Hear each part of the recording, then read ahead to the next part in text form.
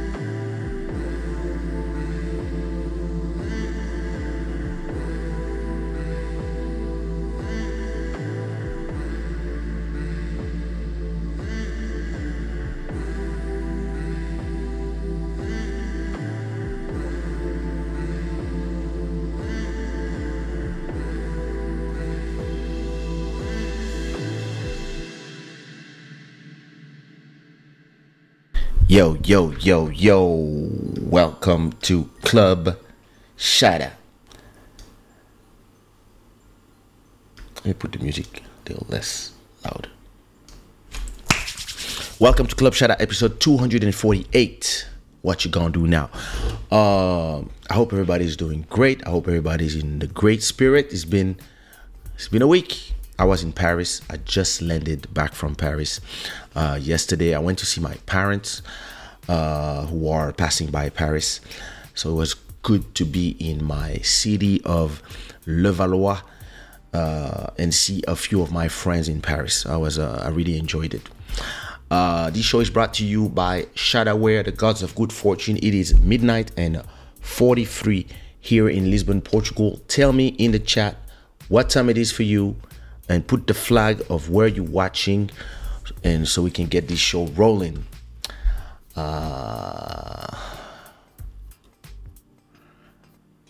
And as always, I want to thank all the new subscribers to this channel. I didn't even check my YouTube stats. I was out of working, really just enjoying resting, being with my family.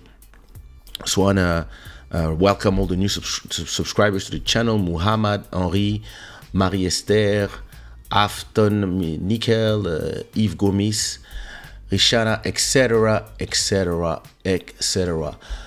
Big up to the stream royalty, Robert Ford Jr. with this month the biggest donation of $200, and also, of course, all the sponsors for making this show a possibility. Thank you so much. How you doing? Let me see who's here already. It's been 10 minutes or only 10 minutes. That was a fast intro. Wait, I'm gonna tell you my Paris trip. Hey Sabrina, how are you, sister? I hope you're good. Amalia, muito obrigado. What up, Joella, man? Hey, first of all, as I'm talking and I'm reading the hello from everybody, don't forget to put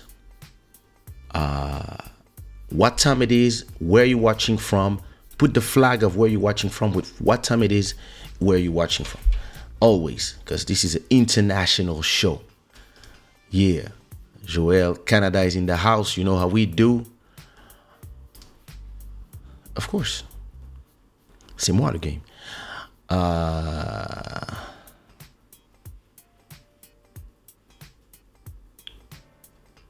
Tropique Prod, t'as pas besoin de poser la même question 3 fois. Hein. C'est quoi le problème des gens? Oh, Philippe Pereira. Boa noite. Yes. Still in Lisbon.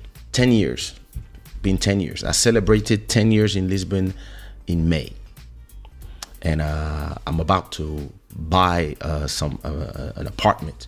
So I'm not leaving anytime soon. My kid is learning lessons here. I'm about to find her a school where she's gonna be in my neighborhood.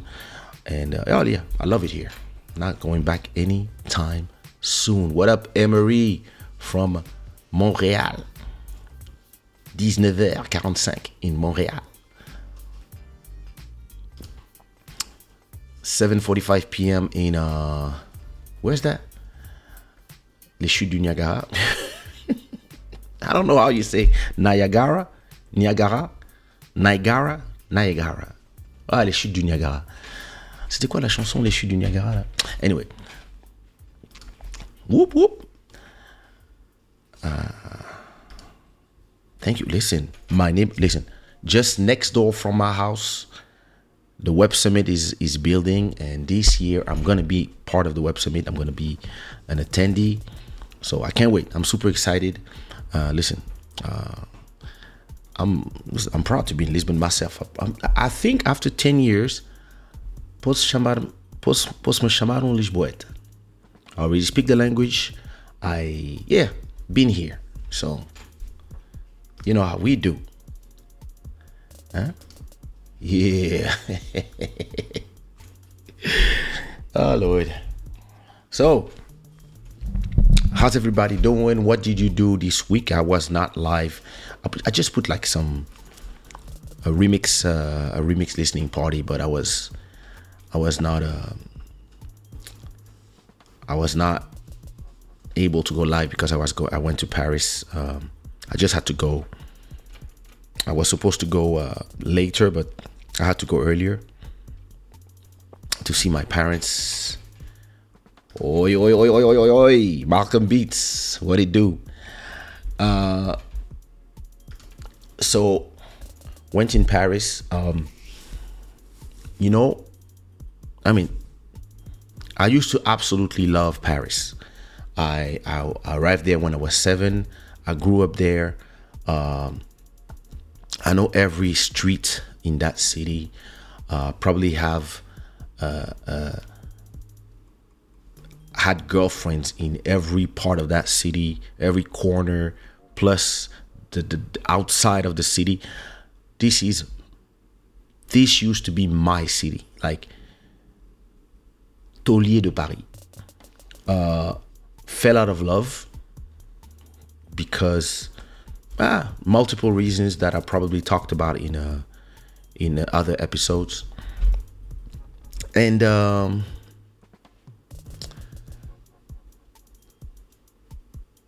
Paris is amazing as a tourist. When you come here for 3 days, you take your hotel, you there, you go see the parents, and then you just go to the restaurant with some of your friends. And yeah, it was cool to me. It's a beautiful city. When I left, I stopped loving the people. And TV, like the media there is super, super anxiogène. How you say that? It gives you a lot of anxiety. French politics as well. So at a point I was just like, yeah, I'm done here. But I had come as a tourist. I was in the metro the other time. When I come as a tourist, I go to the metro, I go to cafes, I go to nice restaurants. So yeah, I would say that Paris is super enjoyable from the viewpoint of being comfortable in life and coming for a few days. I don't know if I could go back and live in Paris, because life in Portugal the quality of life is so much better. I live in a neighborhood called Parque das Nações in Portugal. This is like it's really in front of the water. I'm like 500 meters from the water, not even 300 meters from the water. I have everything around me: cinemas, shopping. It's a great neighborhood. People are great. Safety is amazing. Even if the prices have been going up the last 10 years, when I arrived, everything was so cheap. Prices have been going up because everybody is following me now. What I did 10 years ago, now all the Americans, they're running away from the US. We have a big influx of French people, but big influx of Brazilian people, Ukraine, Russia, like Chinese, like a lot of people, especially in my neighborhood. Every rich neighborhood, there's a lot of people. So the prices are just shooting up, and the developers are not building apartments fast enough for all these new people. So the city's a little, full of people. And I would say to the detriment of the regular Portuguese people who live here. Who a lot of them cannot afford anymore to live in these neighborhoods because the prices are just going up. So a lot of people, if their parents bought like 15 years ago, when it was really a poor country, they're good, and they can even sell the apartments for a huge price and then get a big house further away if they want. So one of my only, I would say, regret would be that I didn't buy a place when it really was cheap. And it's not my fault. I really wanted to, but it's really a problem with French banks. Like, when I arrived and I was like, "Yo, I want to buy this place. I have this amount. I think I had half of the money. I just needed the other half from the bank, and I would have reimbursed everything in 10 years. It may be even less. I think I could reimburse everything in 5 years. But they were like, "Oh no, the place has to be in France." I was like, I thought, what about your whole Europe bullshit? No, I was like, oh. But I didn't know how it worked. Like, I should have went to a Portuguese bank that also has ties in France, brought all my thing. Like, at that time I could have, especially if I came with fresh money. And I had just made a lot of money from l'EDS project. Sorry.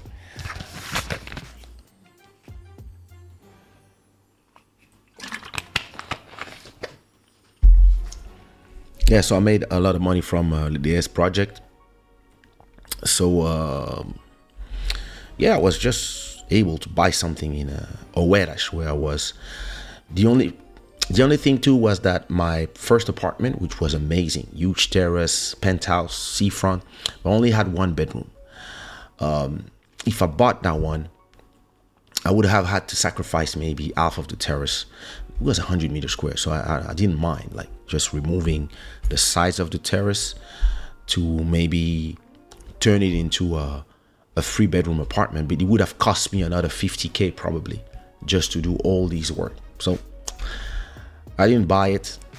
That apartment is probably cost way more now because the market is saturated. But hey, it is what it is. Prices went up X2, X3, X4, and so I'll buy at that price because or I can wait for a big economic collapse of Europe with all the stupid decisions that they're taking, and profit to wait for the prices to drop and buy. Because let's be honest, I don't need to move right now. I'm comfortable. I have enough space. I have 2 bedrooms. I just want to have 3 bedrooms and my own office. That's the next move for me. I take it like step by step. First apartment was 60 meters square. Second apartment was a studio of 30 meter. Third apartment in Paris, Pré Saint-Gervais, was 50 meters square. Now I'm at 90 meters square, and the next one, 150 or 200. Perfect. It's just, life choices. When you are a little more sedentary and you move less, you start thinking about those things. Anyway, Paris was beautiful. I went to Châtelet. I went to the places the bars where I go with my homies. I saw Elisio. I saw Audran, Faisal. I didn't have time to see Lil Maro, sadly. He was working. I didn't have time to see Sumia, my parents. I seen a few of my friends, Sophie, Isabelle. And I passed in front of the Musée du Louvre, La Concorde, Champs-Élysées. And of course, like the city where my parents live. Oh, Sabrina Zik, love. Thank you so much for a 10, what is it? Is it 10 euro? A 10 euro super chat. Thank you so much for your donation to the show. Hey, it is good. Merci. So as I was saying, as I was going from my parents' hotel to my hotel, which was really, I had to cross Le Valois by foot. It was like 10 minutes walking.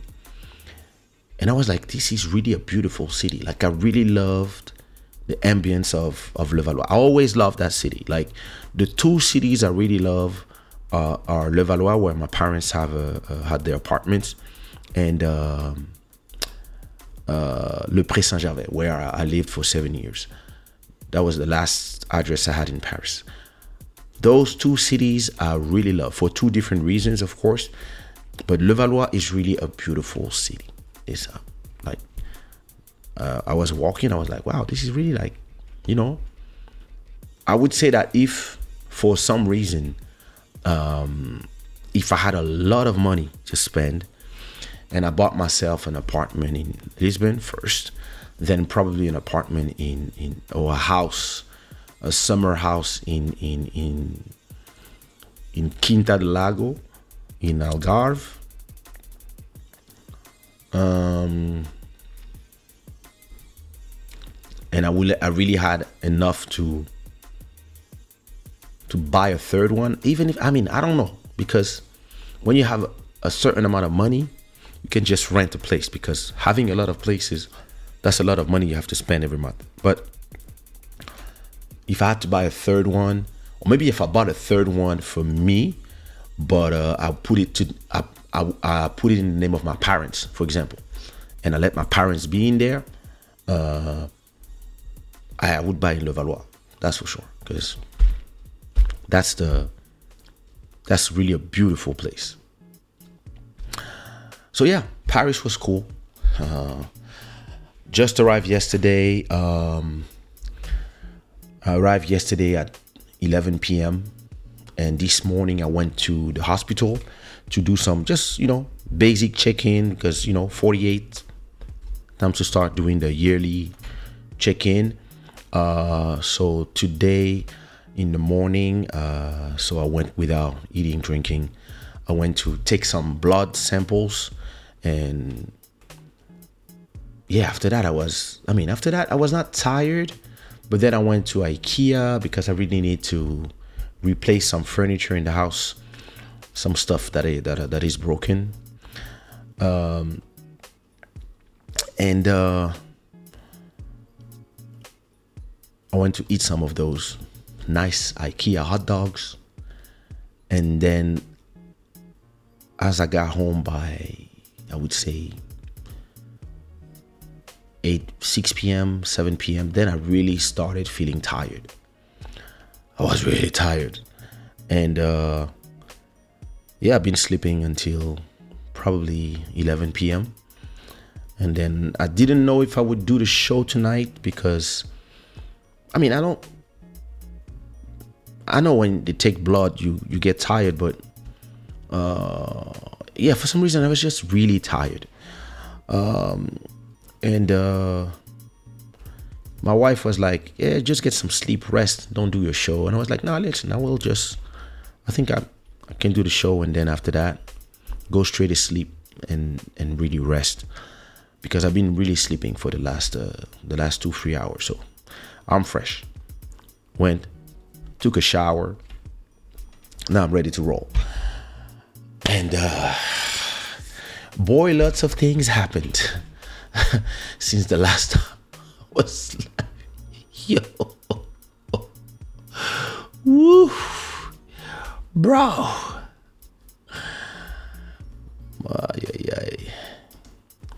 Do you plan to move to DRC someday? No, I don't think so. I would say that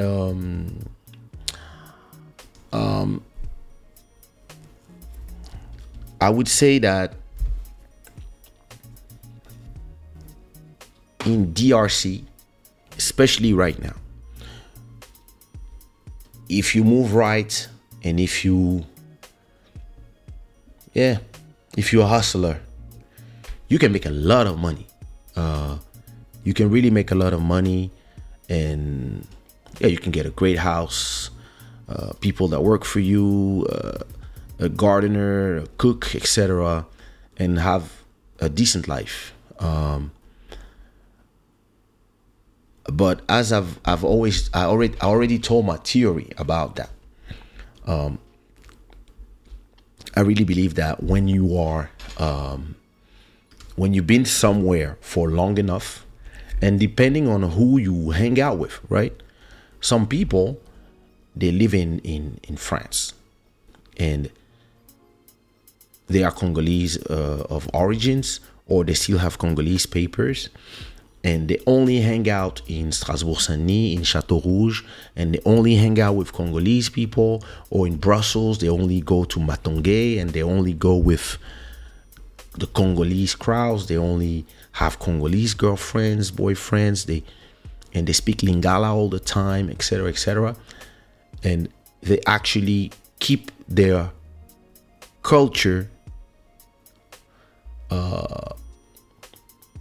impermeable from the new culture.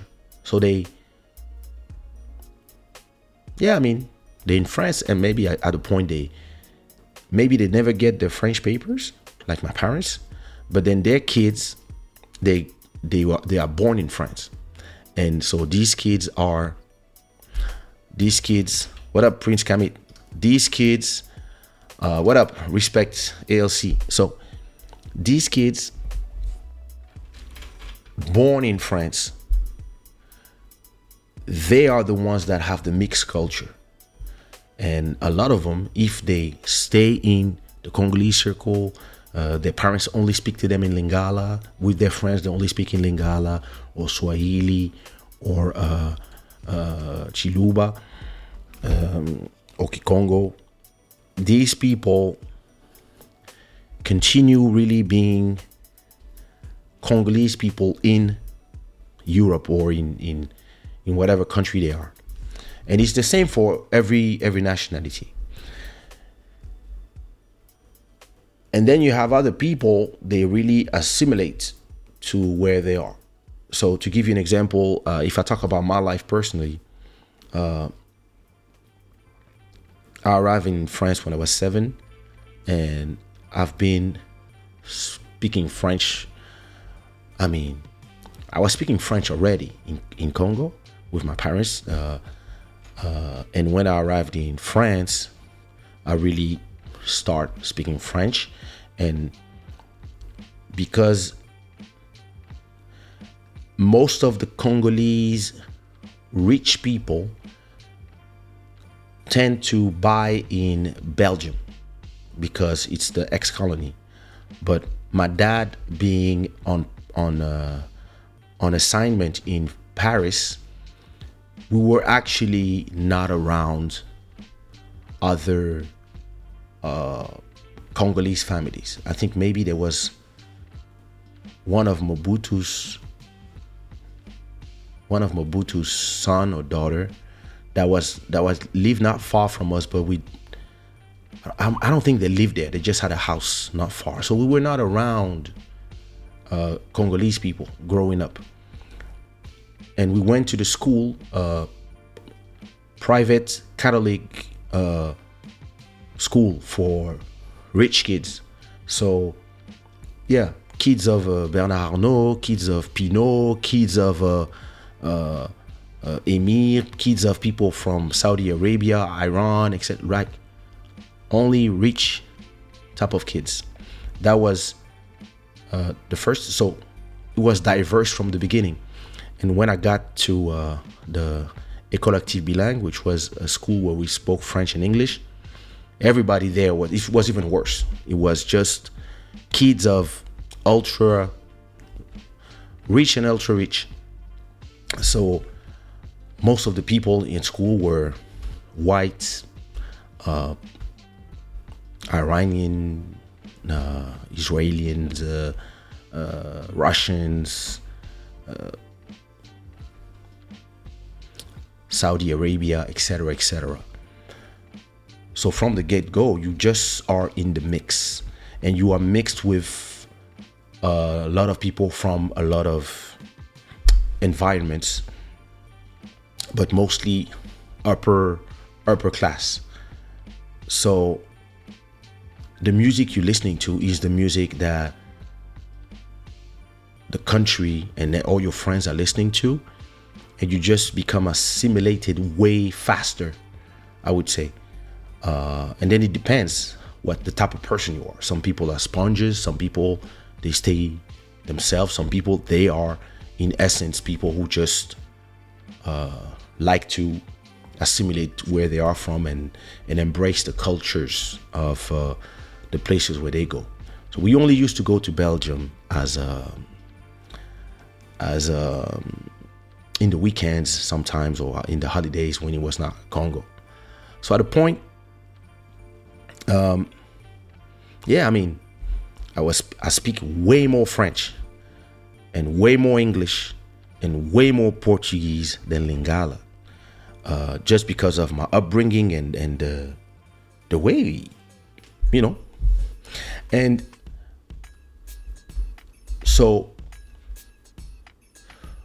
so of course then there was the war, so 10 years exile. So I really, like, you know, for me it was more then it was music. So for me it was more the West Indies, Mozambique, Angola, Cape Verde, the US, Belgium, all these different countries that were traveling all around the world. And when I started going back to Congo when the war was over, it was more as Keisha, the artist. And then people started also, like, you know, saying that, yeah, you know, you represent for us, we're proud of you.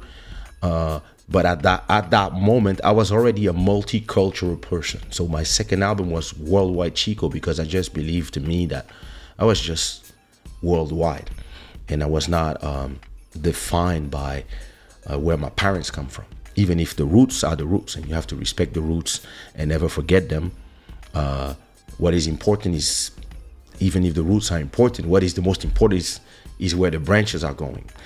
And when I go to Congo today, listen, I don't know why people don't want to say those things, but to me, I'm just like, yo, I could not live there. Even if, okay, yeah, listen, if you give me some contracts and I'm gonna make millions if I stay 3 years, yeah, I mean, I'll go there for my family. But there's a lot of things that I need, like very fast internet connection. It's not there yet. Rules, like, for real, I can't with the anarchy out there. I can't. It's me.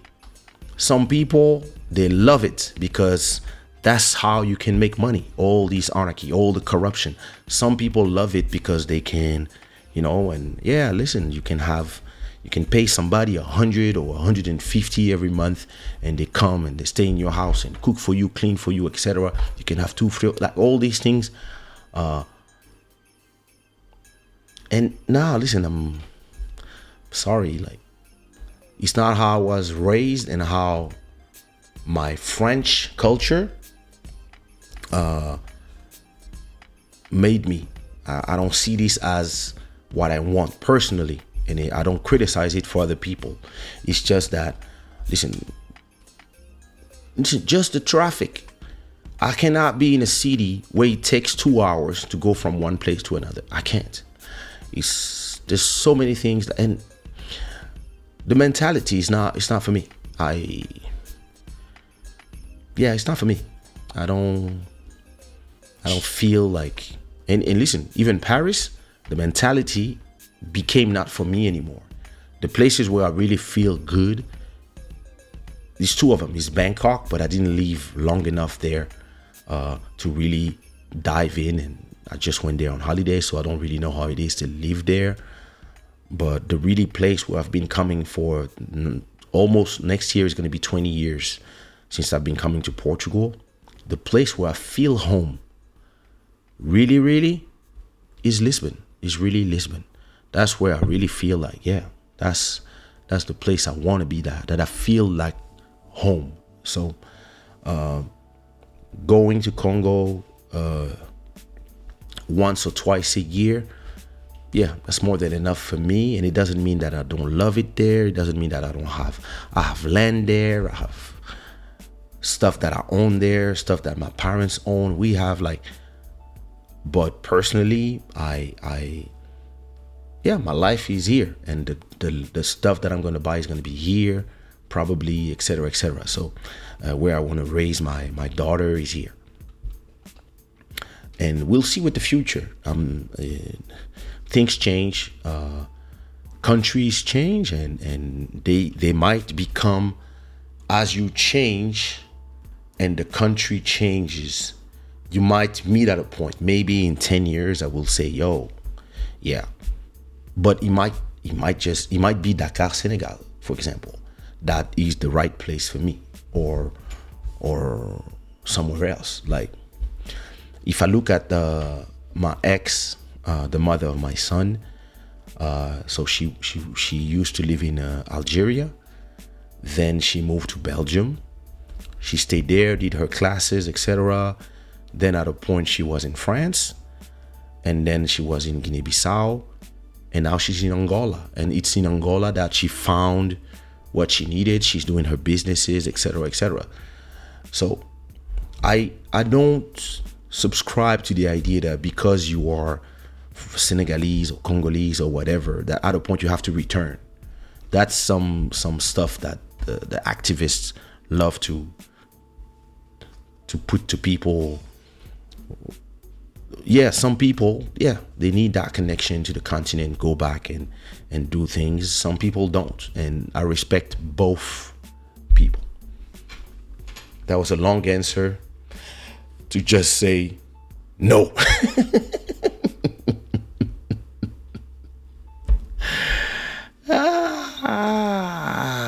Germany. Sorry for my voice. I lost my voice in Paris. I would like to ask a pricing question if I'm allowed. Of course, go ahead. What is the pricing question? Then we'll go to the main subject because I want to sleep early. Listen, I don't understand these people. Well, I have 10 likes.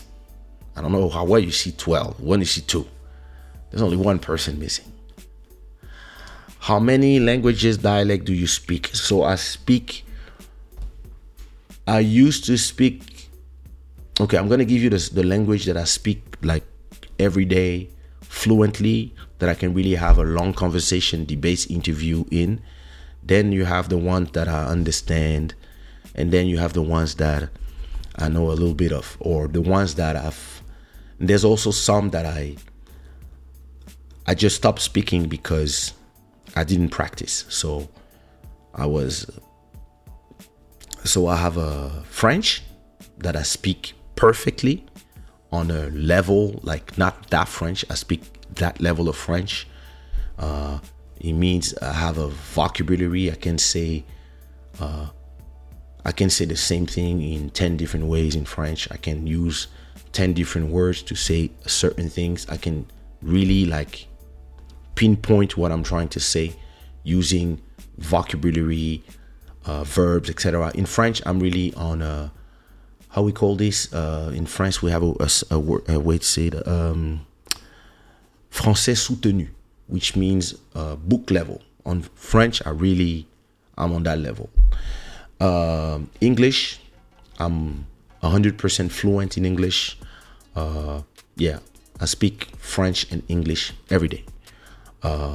No doubt, like when I speak to my friends, when I'm on the phone for hours, every person I speak to, we speak French and English. We just switch during the conversation between French and English. The third language I speak the best now, and it's because of 10 years here and because my wife speaks Portuguese or Russian or Guinea Criollo, is Portuguese. I really speak, I would say, yeah, good Portuguese. It's not my third language now. I speak, I can do interviews now. I can have long conversations with my wife. I can have debates. I can give advice. And now even some people that used to speak to me in English or in French that are Portuguese people, now they speak to me in Portuguese and we can have conversation in Portuguese. It's rare that sometimes I don't find a word, or sometimes I'm not sure of how you do the do we say conjugate? Yeah, sometimes I don't know how. I'm not sure of the word that I'm using. Not the word, but the verb. How am I supposed to say it? For sometimes I'm like, sometimes, for example, I want to say, would you do this? No, or if I did this, would what would you do? And so I'm like, oh, se eu fizesse, iria fazer. So sometimes I'm not exactly sure, and it's not because it's just because I don't have somebody that my wife used to do it when I was learning, but she doesn't do anymore. But if I had somebody correct me every time I do a mistake, my brain will just update. At a point, I'm good. And sometimes when I talk to people, I'm gonna ask them questions like, "Hey, why do you say arroz?" Because I used to say arroz. And then one day I was with Siquat Pedro. It was, nah, it's arroz. I was like, oh, why? And so they, when there's one R, it's like this. When there's two R's, like this. Okay, I got it.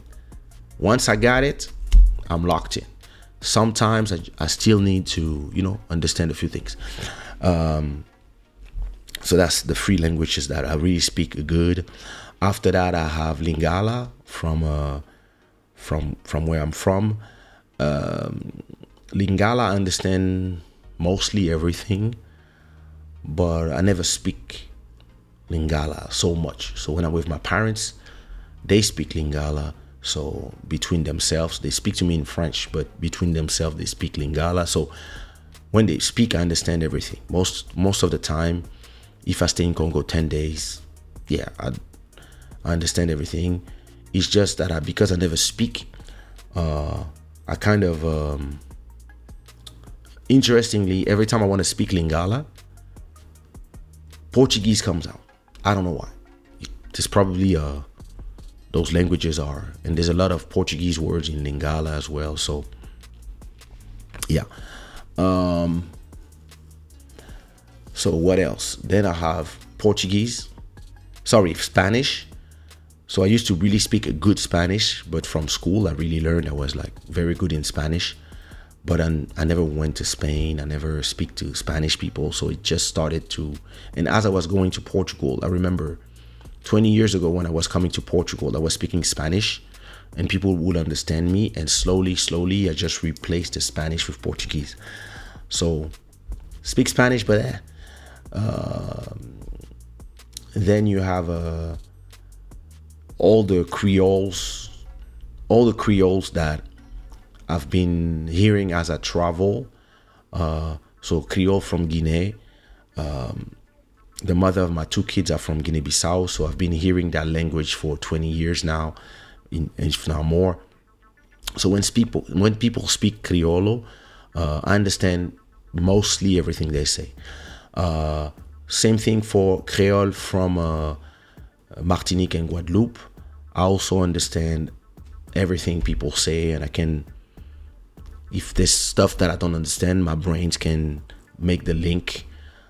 Creole from Cape Verde, same thing. I think just by traveling, meeting people, hearing people, I can understand quite everything.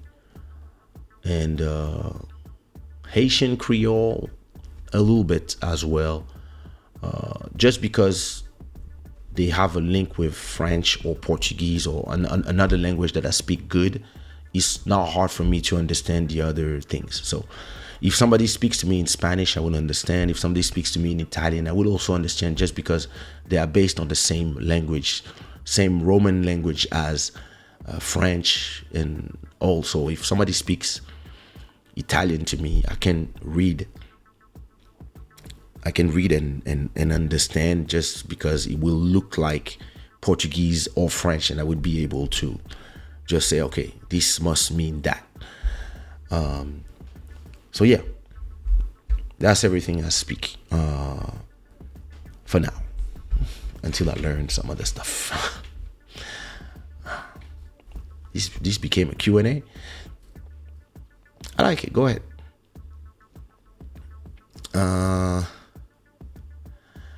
Remembering me again when you was a guest by Nature Band. Thanks again for the time you took and share your story with us. That was an amazing time. I have to call Nature and ask her, where did she go? Like, sometimes I sent her a text the other time and I was like, hey, what happened, sis? And she was like, no, I'm fine. I'm just out of, and I was like, that's not normal. Like, but the last time I sent her a message, she just disappeared. I mean, my message didn't arrive, so maybe she changed numbers.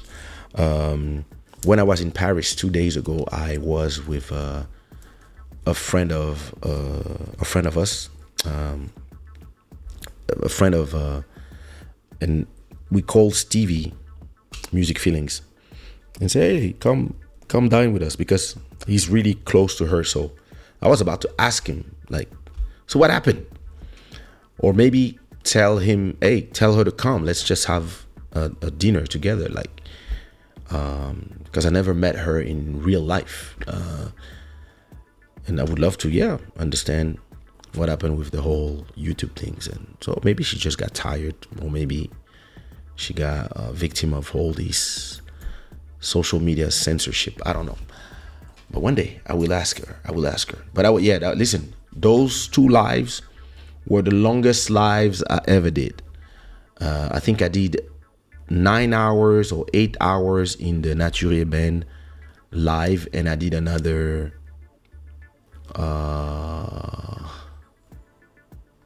I think I did 8 hours on mine. After that, I had to sleep for days. Like, I was tired. Now I'm not sure, because now it's sad because her whole channel disappeared. My show in her channel also disappeared. I know I have in my channel, you can find all the, let me see if it's, I think I put them in my channel. Let me go on YouTube. Keisha Naturi.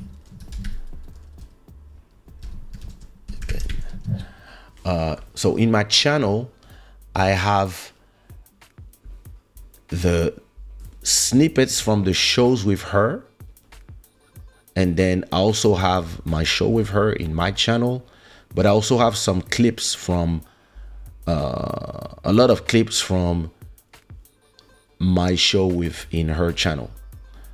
And then I also have the ones with the red things. Those are clips from her on my channel. So there's a lot of, we have a lot of videos together. It's just that, I did a lot of them. Oh, nice. It's just that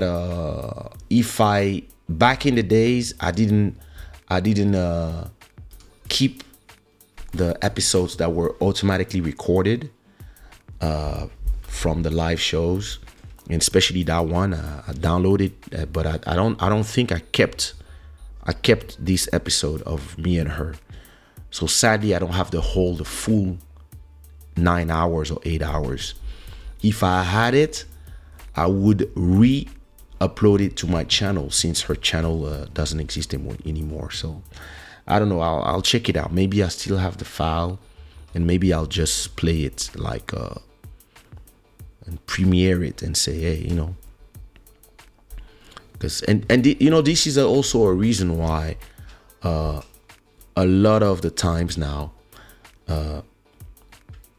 every interview I do for TV, I ask for the permission, and I say I will do the interview, but I want a copy and authorization to put the interview on my YouTube channel. Even radio interviews, I want everything on my YouTube channel, and I want the files, and I save them to a drive, because you never know when a channel is gonna disappear, or remove their YouTube channel, or remove all these things.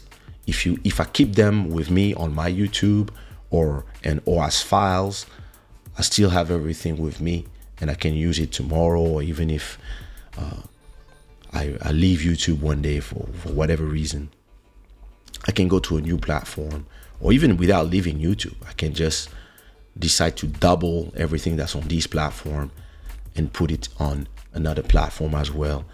Those are things that I learned to do now, because I have a lot of old interviews that I'm happy that I can see them now. And too bad I didn't. I mean, maybe I have them. I'll have to check. I think I started saving all the episodes of Club Shada around episode 100 and something.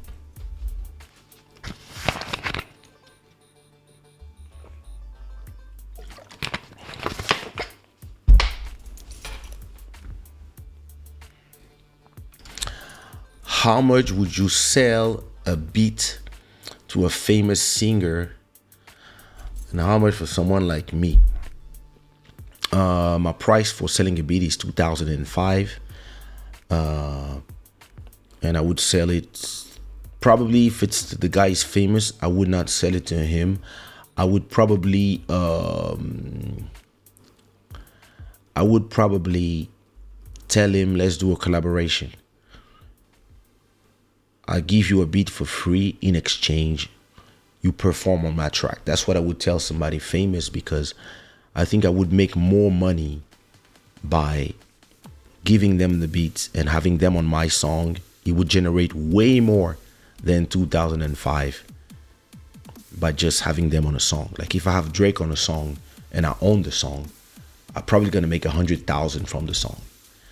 So that's how I see it. Now, when people are not famous, usually that's the price I do, unless they propose me some interesting business.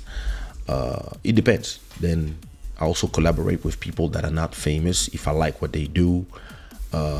If not, or if they have some interesting things to propose to me, and if I have time, because my time is limited. But yeah, that's the answer. Salut. Tic tac viral. Vous cherchez des noms bizarres. Yeah, I mean, I don't think Portuguese is complicated. I just think you just need to understand the rules. So when I met my wife, I was more or less starting to fumble in Portuguese, more or less. On our first conversation, we stayed 4 hours in Casino Lisboa, talking about our lives, and that's when I was like, oh, that's a girl I really want to meet, to get to know. And yeah, listen, Portuguese was the only choice. She didn't speak English. My ex before her, she spoke English, so we spoke English all the time. But this, I didn't have the choice. So as I was speaking to her, she was teaching me. She was telling me, now you don't say this way. No, like this. You know, at a point, she gave me the free rules of the type of verbs. So the verbs that ends with ir, the verbs that ends with er, and how you conjugate everything. And yeah, you know, just living with somebody who speaks Portuguese to you, you start to, and she speaks a great Portuguese, and she has a very scholar Portuguese, so it was easier to learn. Like, and this is what I say to people: if you want to learn something, yeah, go in a country and don't have the choice, and you will learn fast.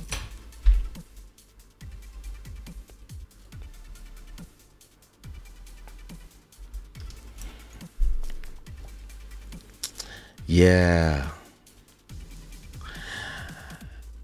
Listen, I still don't know if she removed her channel or if it got removed. I don't know, because the way everything just disappeared. I mean, it's possible. Maybe she just deleted everything, but it's not a jab against her, but I don't know if she ever told you anything, because she had a huge following. And from my calculation, she was making a lot of money from that channel. There was a lot of donations. There was a lot of people watching, and there was a lot of monetized views. So she was probably making, I don't know, 4,000, 5,000, 8,000 every month from that channel. So that's a revenue stream that I don't know if I would just remove all, unless I made a lot of money, I don't need to do it anymore. Why? You could just stop streaming and just be like, hey, you know what? and maybe still let all these shows that you recorded live there. Maybe if you don't like the controversy anymore, or there was maybe some places where you had a copyright because she was playing some documentaries sometimes that were copyrighted, maybe you cut those parts. You do a good audit of your channel. You hire somebody to just remove or to tell you all the places where this content is dangerous. You just remove those content. Maybe some stuff you said that were a little too far, you just remove them. And you make a last video telling everybody, hey, listen, too much stress, too much, I don't want to do it anymore. I want to do other things. I'll be back doing something, or I'm going to do a podcast, or follow me there, or I'm going to a new platform, something. And then you just stop streaming and all your content is there. The people who don't know you might start watching all these lives you did. She did a lot of them. And yeah, that would still generate money today. That would probably generate 3, 4, 5,000 every month. But just remove everything? I don't know. That sounds strange to me. But yeah, we never had the occasion to speak. Let me see, what is the last time I sent a WhatsApp? I don't even know if she saw my message. Let me see. I don't even know if my message arrived. No, she didn't read it.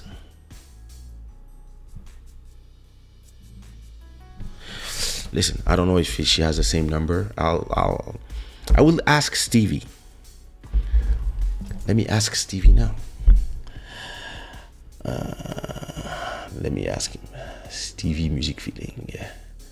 But Stevie is like, he doesn't tell me exactly. Yo, what up, bro? Dis-moi, Nature va bien? Qu'est-ce qu'elle devient? Qu'est-ce qu'elle fait? There you go. If he's online, he will reply. When was the last time he was online? 8 p.m. He's probably sleeping. He'll tell me. Let me be polite. Et toi, comment tu vas? T'es à Douala ou tu es rentré à Paris? Moi, je viens de rentrer à Lisbonne. Bon, on se check, on se parle demain. On s'appelle. Bisous. The internet made me not polite. I just go straight to the point with people. I always forget to say hi. That's because too many messages. But yeah, that's my opinion about the whole debacle. You just don't disappear like that and remove all your content. That's a lot of content. And maybe it's just the businessman in me. That's a lot of money, all this content. So if YouTube decided to cut your channel, you tell YouTube, hey, I just want to download all my stuff. Just give me that. Because yeah, if you want to ban me, because maybe that's what happened, like Dieudonné, like other people. You want to ban me? Okay, let me download all my stuff. You download all your stuff and you go to, I forgot the name of that new platform where a lot of people, when they get banned from YouTube, they go. And I take all my people with me. Because I made you a lot of money, YouTube. Every time people were donating $10 or 10 euros, 3 euros were going to YouTube. Oh yeah, but ton langage, yo, shut the fuck up. Listen, je vous ai rapporté beaucoup d'argent. I made a lot of money from people giving. I gave a message. A lot of things were my opinions. A lot of things were instructive to people. A lot of things were inspiring to other people, my community. And a lot of people were, some people didn't agree with. And I have the right to have my positions. You decide that you don't want that content. And I don't know if this is what happened, huh? But if you decide that you don't want my content here, all right, no problem. Give me a month. Just put my channel that I can go in, but people cannot see my videos anymore. But give me a place where I can download all my videos. So I can take my videos the fuck out of here and put them somewhere. Because this is part of my life's work. All these content, all these hours. 5 hours every day, 6 hours every day, speaking to people, listening to people, having conversation, having fun, not always talking about crazy subjects, but sometimes also, yeah. I remember that girl that was showing herself. Like, I remember that was funny as fuck. Like, there was a lot of funny moments too. And sometimes people want to just reduce people to one opinion. And that's sad about the internet now, because we all gave the power to these tech companies. But if at least you could give me the possibility to download all these content, hours and hours and hours and hours of live stream, probably, I don't know, 50, more than that, 500, 1,000 hours of live, I can take all my content and put everything in podcast tomorrow, or maybe, when I have the courage, hire somebody and they upload everything to another platform or a private platform or places where people can still watch it and pay, whatever. So at least it's still there. But listen, whenever I meet her in real, that's a conversation I will have with her and ask her all this. And maybe I will give her the permission to give you all that information, because I really feel like everybody got lost in the process. Oh yeah, he knows. But you know what? I know he knows, but I also know that he doesn't want to tell me. Because, understand, he respects his sister. Maybe she told him, hey, but one day I'll sit down with her. A long time ago, Love the Tour was the soundtrack of my first love. Oh, she spoke French. So it was, oh, that's beautiful. That's so cute. I love the fact that a lot of people grew up on my songs now. A lot of people grew up or had history with some of my songs. So that's beautiful. All right, listen. This intro has been long. Let me talk to you about, because I can feel my voice is starting to leave me. Maybe I should take some syrup.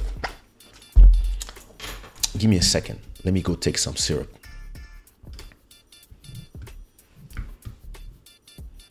Give me just a second.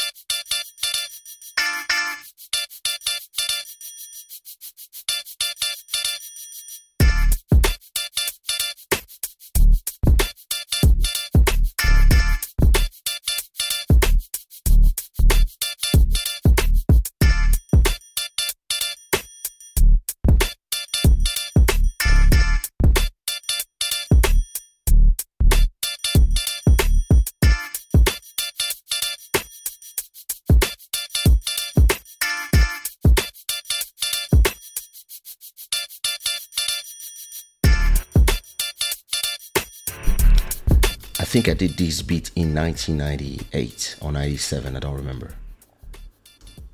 I love this beat. All right. So I was saying, let's go and talk about Kanye. Okay, listen. Unless you live under a tree, or unless you just don't give a fuck,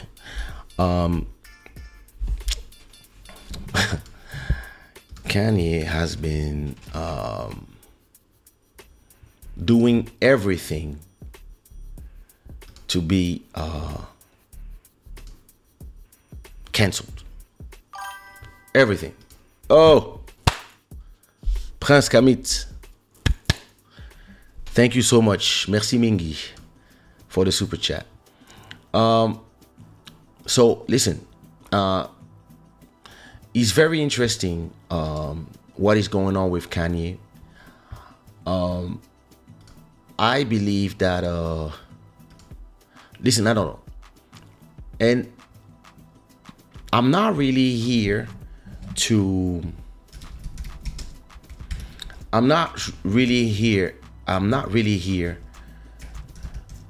comment about the whole Kanye situation.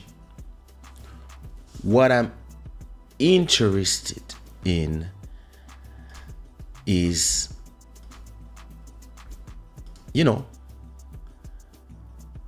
a business conversation about the whole situation, if you don't mind.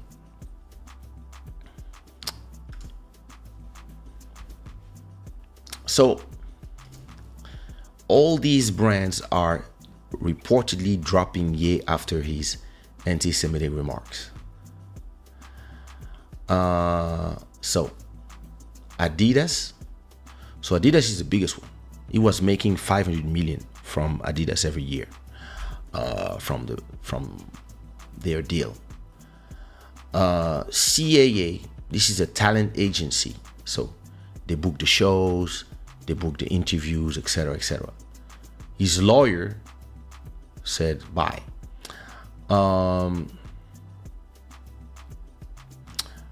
Let me see.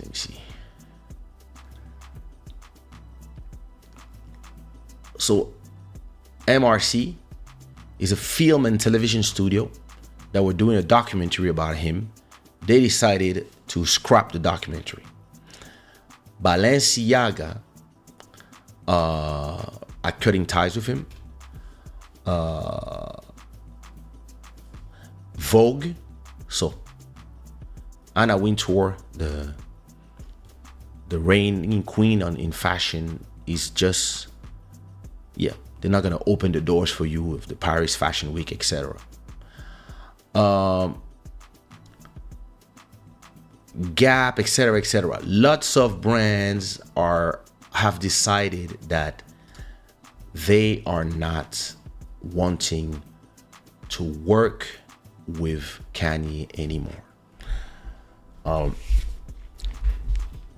I got two possibilities here, but I'm only gonna talk to you about one because I'll probably talk about it. Listen, I had a long conversation with Body, so I don't know if I talked about it in Club Shada last week or if it's, but if not, I'll check last episode, but if not, next week I'll talk about it. But I'm just gonna go into one direction today. So for me, there's two possibilities. And this is something I know I said before. Either this guy is just crazy, which is a possibility, and it doesn't prevent him from being an amazing artist, etc. But I don't think he understands that in life you have to be, you have to learn to articulate your position, and maybe everybody made him believe that that being bold and etc. And he worked all these years, so he believed that it would work forever. At a point, nah. Personally, I never liked the way he goes about when he start going on rants. I never liked it. But some people, yeah, they love it because of that, and some people they just love him because of the music, because of he's what he represents for them, or because of when he became a church la baronne. What up? And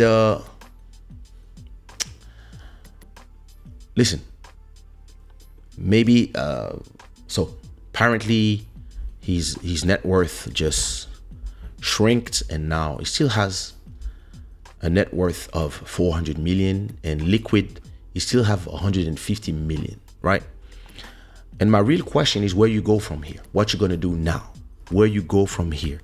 So on one point, either he's just crazy and he just decided to sabotage himself, or maybe it's exactly what he wanted. Go crazy enough that everybody drops him so he's free, right? Now, I had a very interesting conversation with a friend today, and I wanted to explain to you, because I'm an independent person, right? I was asking myself, what if I was Kanye today? What would I do with, now that I'm free from all the brands, but also I alienated a lot of the people I work with, and a lot of people, but I still have millions of fans, right? And I still have hundreds of millions of dollars. Still have $100 million, and you still have your brand power, brand equity. You still are Kanye. You still are. People will follow you. They don't care. Some people are your stands. They will follow you everywhere, and some people agree with you, and some people, those people might put money your way, right? And as I was thinking about it, and I was talking to my cousin, I said to myself, okay, if I was Kanye, or if I was his business advisor, that's what I would do. Def Jam also dropped his label, and as I was saying on Stevie's post, I feel for all the people who work for him, or all the people who depend on, in music, in fashion, studios, concerts, or everything around him. There's a lot of people who have nothing to do with what he says, but they design, they are here, they're assistants. Like a lot of people are gonna lose their job. That's where, to me, I'm like, that's a little reckless, and that's a little irresponsible. When you represent so much money, you have to move knowing how much money you represent. Now, if I was the genius, evil person, and I got inside of the brain of Kanye, and I was like, okay, where do I go from here? The first thing I do, I remove telephones, access to social media. I give him phones, or I just tell him, hey, listen, do you want it to work? You're gonna have to do as I say. If you don't do as I say, I'll just leave. It's up to you. I don't care. You pay me up front. You give me $1 million for my work, and I'm gonna show you how you make money from this situation. And listen, it's just me. You can get advice from everybody. I'm just giving my opinion. That's my channel. I'll do what I want. All right. First thing I do, I disappear from social media for 6 months. Complete. Don't say anything anymore. People don't see me anywhere. I just disappear from the world for 6 whole months. Now, while I'm away, I send my guy. I send people that I trust to start finding out, okay, listen, I got my brand, I got my fans, I got people who are waiting for me to release something. So I'm gonna release some new shoes. I'm gonna release a new shoe collection. If I lose Adidas, and I'm toxic. I'm way too toxic for Nike to pick me up, for Petit Nanga. So for Nike to pick me up, for Puma to pick me up, from New Balance, all these people, they're gonna stay the fuck away from me. Because listen, right now in a place where everything is ruled by emotions, you can't. Right now, you cannot do anything with Kanye. If you're a brand, you're gonna have all these groups coming from everywhere. The emotional people, they're gonna be like, "How can you do? Why you want to work with him? You crazy?" So you're free from all these brands and from all the rules. If I'm the evil genius, this is what I do. Losing Adidas, you also lose the manufacturing, right? Because they build the shoes for you. So they have this power to build all these shoes. But they also have the distribution network to put your shoes everywhere, right? So the first thing I do, I go to China or Turkey or even to Portugal. And I go find, so in Portugal, in Porto, you have a whole city where they build a lot of shirts, a lot of anything fashion. You can do it there. I'm not sure about the shoes, but I know that in north of Portugal, it's a hub for creating clothing. So you can start there. You can go to Turkey, where a lot of these brands, they build their stuff in Turkey. Or you can go to Sneaker City. There's a city. Let me show you. Let's dive into the business. City, China. So,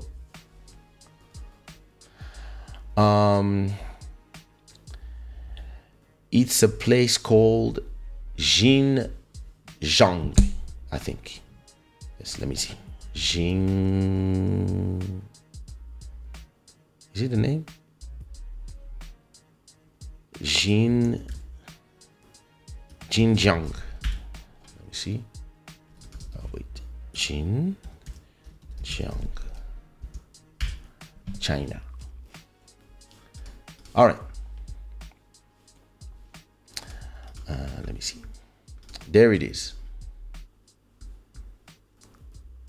Boom. Not far from Quanzhou. There's this place in China called. That's the place. Here, Xinjiang. And in that city, that's where all the fake sneakers, that's where it's called a sneaker city.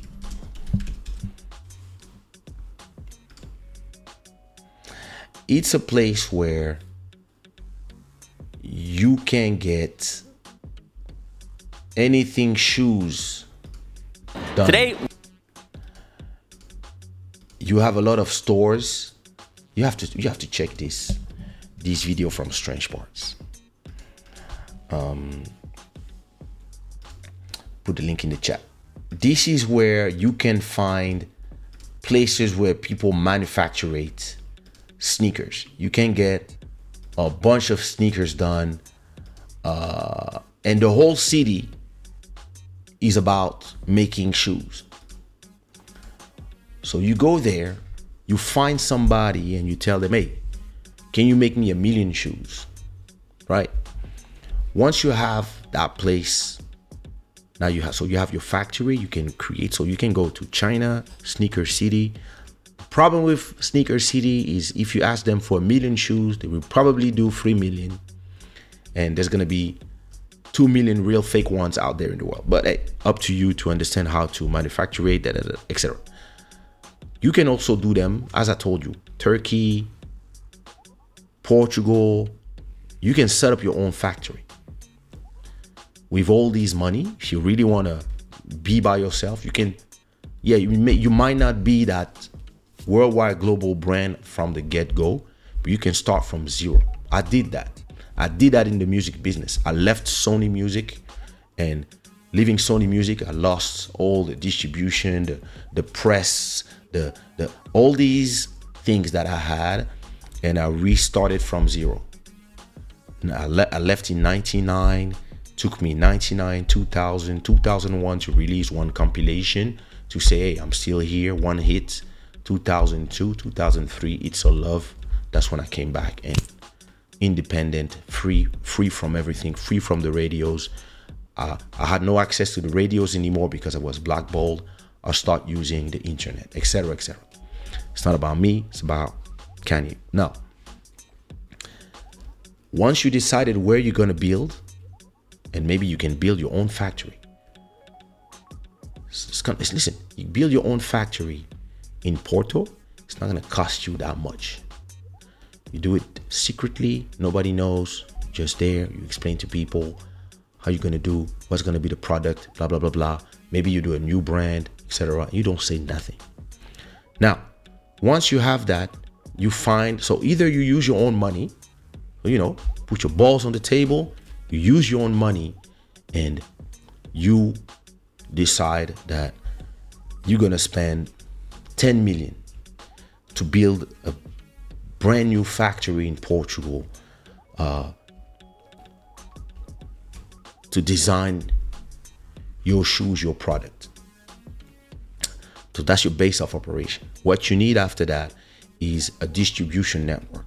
So you can either build your own, or you can find a partner. So maybe you don't have financial strength to do it. I mean, 150 million is a lot of money. But listen, you can go to Saudi Arabia, you can go to Dubai, you can go to Qatar, you can go to China, and you might find some people willing to back you. Even in the US, you might find some people saying, hey, I don't want to appear, but I'm willing to give you. Elon Musk, whatever. Some people who, be like, nah, listen, we know that we can still make money with you because you are a huge brand. Even if, you are a huge brand. All right. You find some backing, you have some contact, they explain to you how you can do distribution. Okay, maybe you will not be able to be in all the Adidas stores, but you might still be in the other stores, because in 6 months, everybody will be on the next scandal.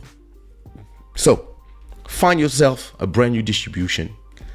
Once you find that distribution, it can be pop-up stores. It can be independent stores that sell every sneakers, like JD, Courir, whatever. You can decide to sell your shoes in special places exclusively. Listen, when you release them, because it's you, people will go buy it. It is what it is. So you do that, and after that,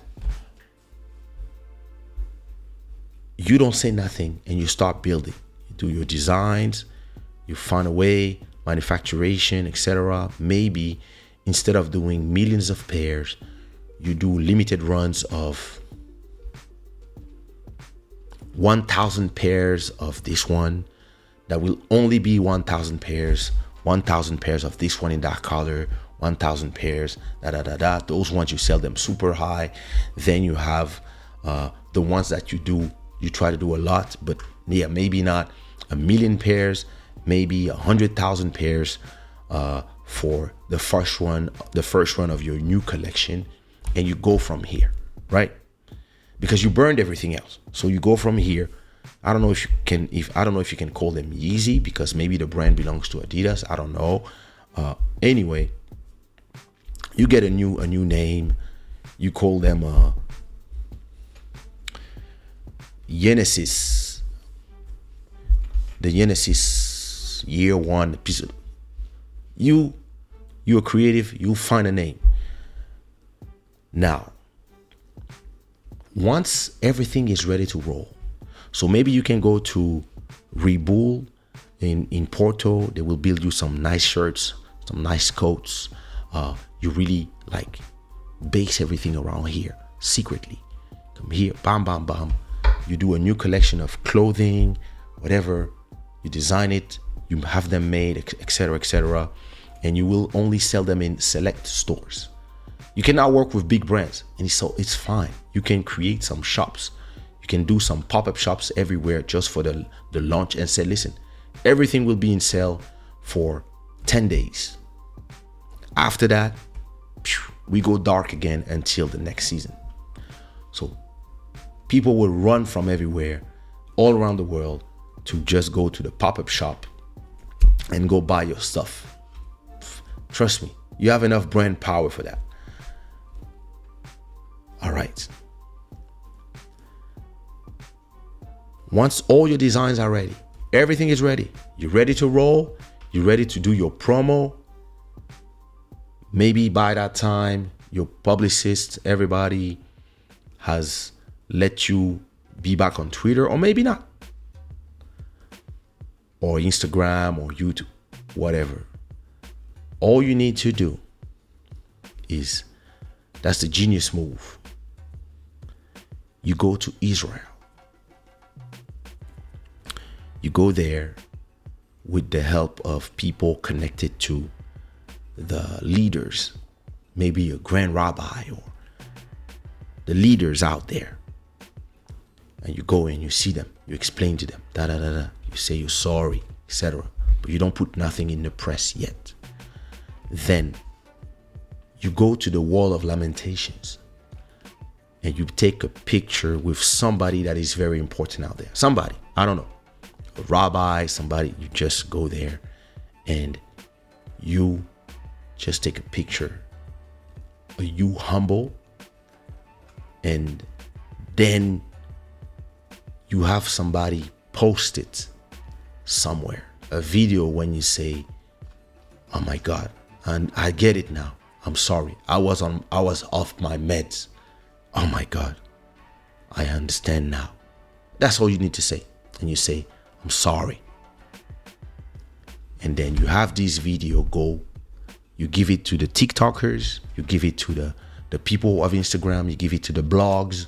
You give it to, and the whole world will just go crazy because you just reappeared. And when you reappear, all your fans will go crazy because they will be missing you. And you do exactly what you did when you came back from Africa with that video. And everybody was like, he's back. That's when you insulted black people. All right. You do this, and listen, some people will still be pissed at you.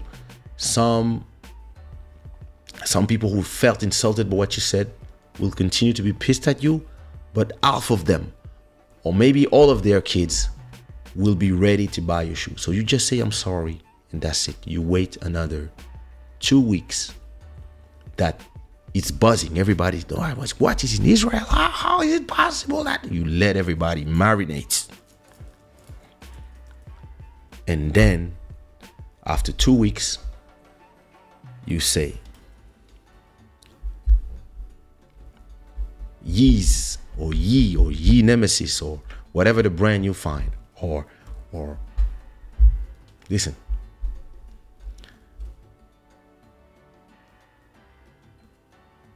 you put a thing.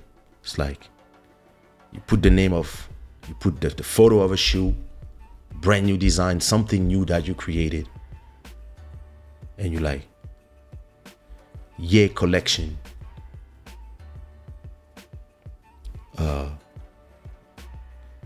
April 9, 2023. That's it.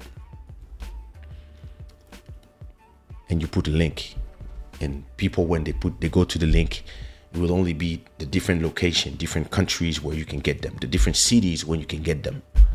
And you will say limited run from this day to that day. That's it. We will only sell that time, and that's it.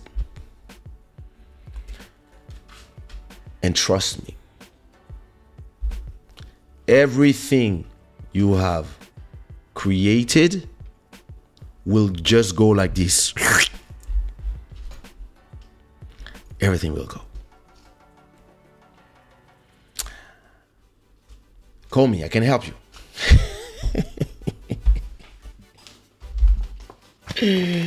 Listen, that's an evil plan. But this type of evil plan, that's what I do. Listen, I did this before. I had an artist, she was from Morocco. I had to sell her to the people from the West Indies. And I had everybody believe she was from the West Indies until it was too late. They already loved her when they said, no, she's from Morocco. What? Too late. Even me. Everybody was thinking I was American or from the West Indies or whatever when Bounce Baby came out in 98. And every time somebody would ask, where you from? I would say, well, I'm from everywhere. Because I understood that at a point you have to trick people. And once they love you, you can say, no, I'm from Congo. It's too late. They love you already. And when I was thinking of this master plan, that evil master plan, I was like, maybe that's what he wanted. I don't know if he's intelligent enough to think that, but I was like, maybe he just wanted to be free. And he went so crazy so he could be free. And then now that he's free because everybody dropped him, he's out of all the contracts. He can actually build from zero. And like I always tell you, if you sell 1,000 CDs with Sony Music, you're happy because you're on Sony Music. They will make 92% of the money and give you 8% of the money. So if you sell 100,000 CDs like I did in my first album, you get 8% of that money. So that's 100,000 euros. 8% is 8,000 euros. That's what they will give you after they made. Now they made €1 million, sorry. So from €1 million, they give you 80,000. That's what I received in royalties from my first album. 80,000. When I sold African Bohemian and I make 30,000 copies. So that's 3 times less copies. I made 300,000 because I own 100% of the album. When I did Elisio's first album, we sold 10,000 copies. I made 100,000. So I still made more money from 10,000 CD sales of Elisio's album than 100,000 sales from my album on Sony Music. Why? Because in Sony, I was making 6 to 7%. That was what was in my contract. 6% until 100,000, 7% until 200,000, and over that, 8%. That was the deal. I was so happy to be there that I signed everything. Oh my God, I'm in Sony. That's amazing. When I think about it, I'm like, wait, they sold 100,000 copies of my album. They made $1 million. I made them $1 million. I'm sorry. When I left, I was like, oh, no, I'm going to build everything from zero and I'm going to own everything. Today, I own all my masters. And they generate every year, without doing nothing, 100,000 euros. Just that. That's just like the no shows, not just the masters. In 10 years, it generates €1 million every 10 years. And it's going to continue generating that as long as people are listening on Spotify, on this and that. So there's some virtue, some value in being dropped by everybody if you continues to have the brand power and to have people following you. And he knows that even if he's been insulting them just before, a week before it was the White Lives Matter t-shirt, now that he comes and he can make black people believe that he's been persecuted by the media, by the religious people, by the woke people. He can make people believe that he's being persecuted, and the black people emotionally will respond by, we got you, we want to protect you, you ours. Who do they think they are? And now you release your shoes, they will all go buy it. And if now you make 100% from your shoes, because listen, Adidas took a lot of time to remove him because it's going to cost them a lot of money. He was generating 4 to 8% of their yearly revenue. That's a ton of money that he was generating with his brand in there, right? Now, if he takes his brand out and he's by himself, yeah, maybe he can fuck it up. But if he has somebody smart like me in his team, hopefully he has one, it's actually an opportunity to maybe, if he stop with his megalomania, he can be smaller. And instead of, I don't know how much he gets. So let me look at the numbers. Adidas Yeezys business.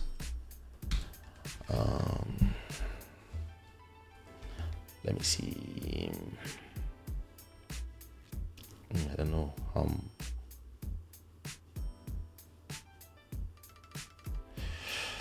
How much? I don't know how is the business structure. Revenue. Let me see. They will talk about, okay, they will lose 250 million of profit. They make 600 million. It's a multi-billion-dollar business. Let me see. So that's what that was from before. Kanye West venture is a multi-billion-dollar business and still growing. Can I see Valentina? Puts the value of his music catalog to 110 million. That's not what I'm interested in. It's Yeezy. It's a 3 billion. No, that's Jordan. For the Yeezy venture was expected to top 1.5 billion in 2019. So per year, if you bring 1.5 billion,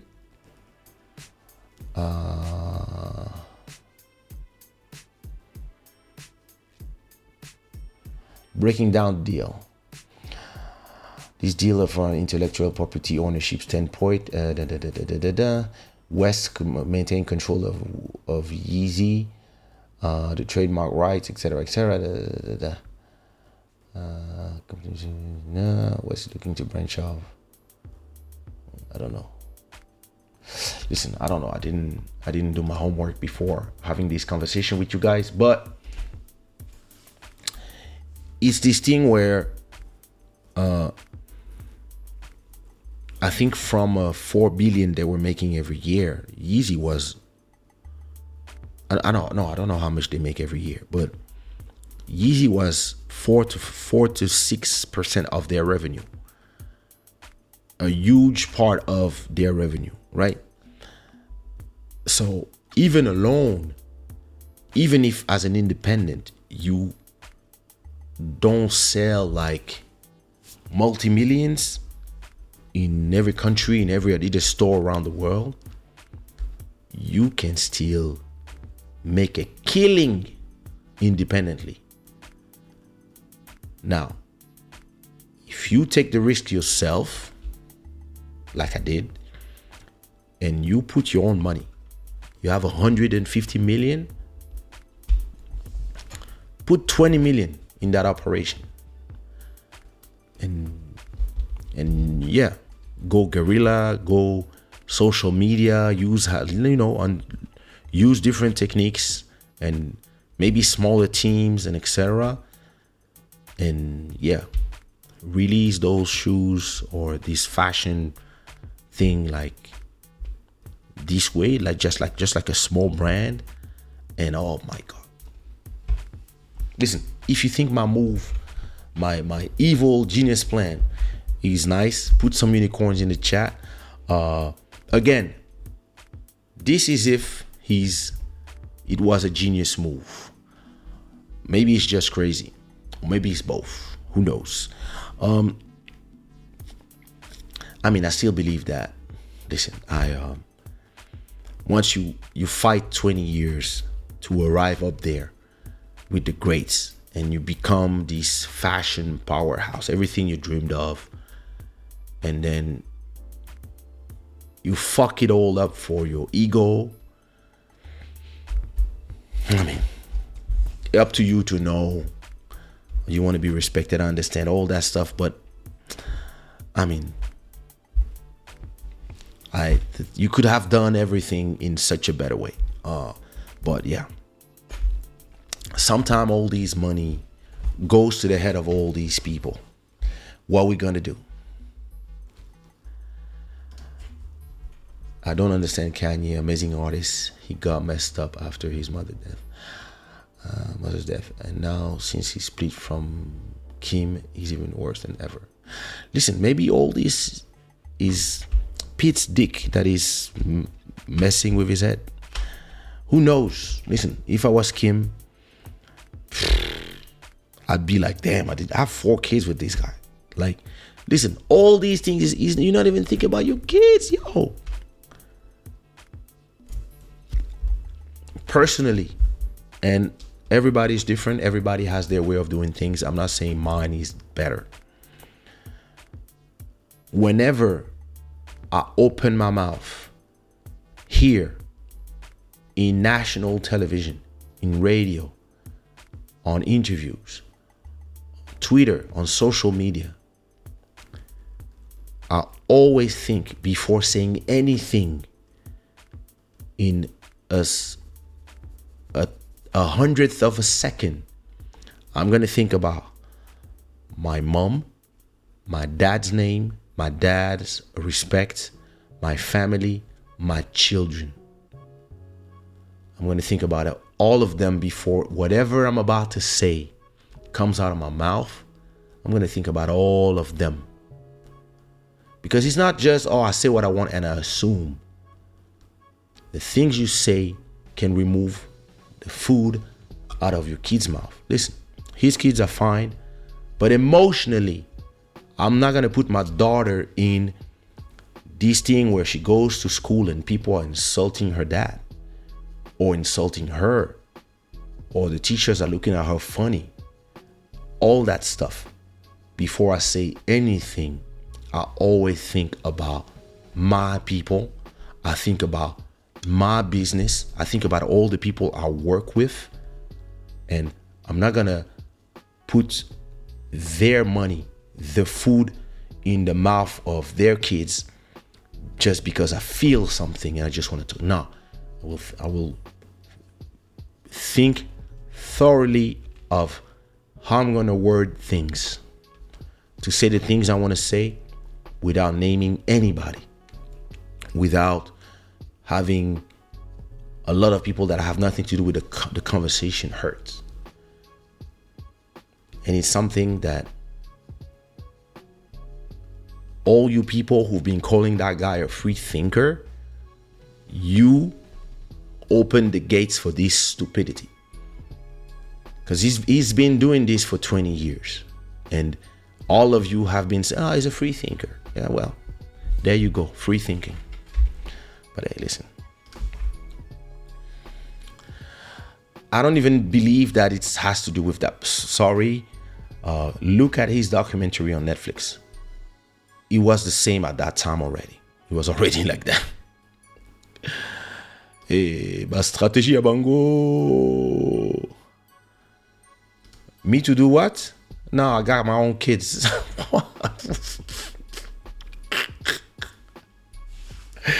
Hey Nadia, how are you? Listen, it was such a pleasure to talk to you guys. I hope you enjoy these crazy strategies. And listen, go send links. Take the link of this show and put it on Kanye's Twitter or Instagram DMs, and maybe you can get some ideas from somebody who thinks a bit. Who knows. Listen, this show was brought to you by Shada. Wednesday. Let me see. When does the Web Summit begin? Today's what? Today's Wednesday. So Sunday. Okay, no, it's not gonna begin. So Sunday, yeah, I'll be there. Same hours, same thing, same show. I'm gonna leave you. I hope you enjoyed this show. If you did, put some rainbows in the chat or some unicorns. Don't forget, thanks to everybody who donated super chats to this show. Thanks to all the new subscribers. It is 2 a.m. in Lisbon, Portugal. It is now time for me to go to sleep, and I will leave you with a track called Gentle Operation from Angel City, which is one of my names. And I will see everybody. It is, boys, you here. I will see everybody Sunday. All right, my voice is leaving me, so listen, I have to go get some sleep. All right, peace.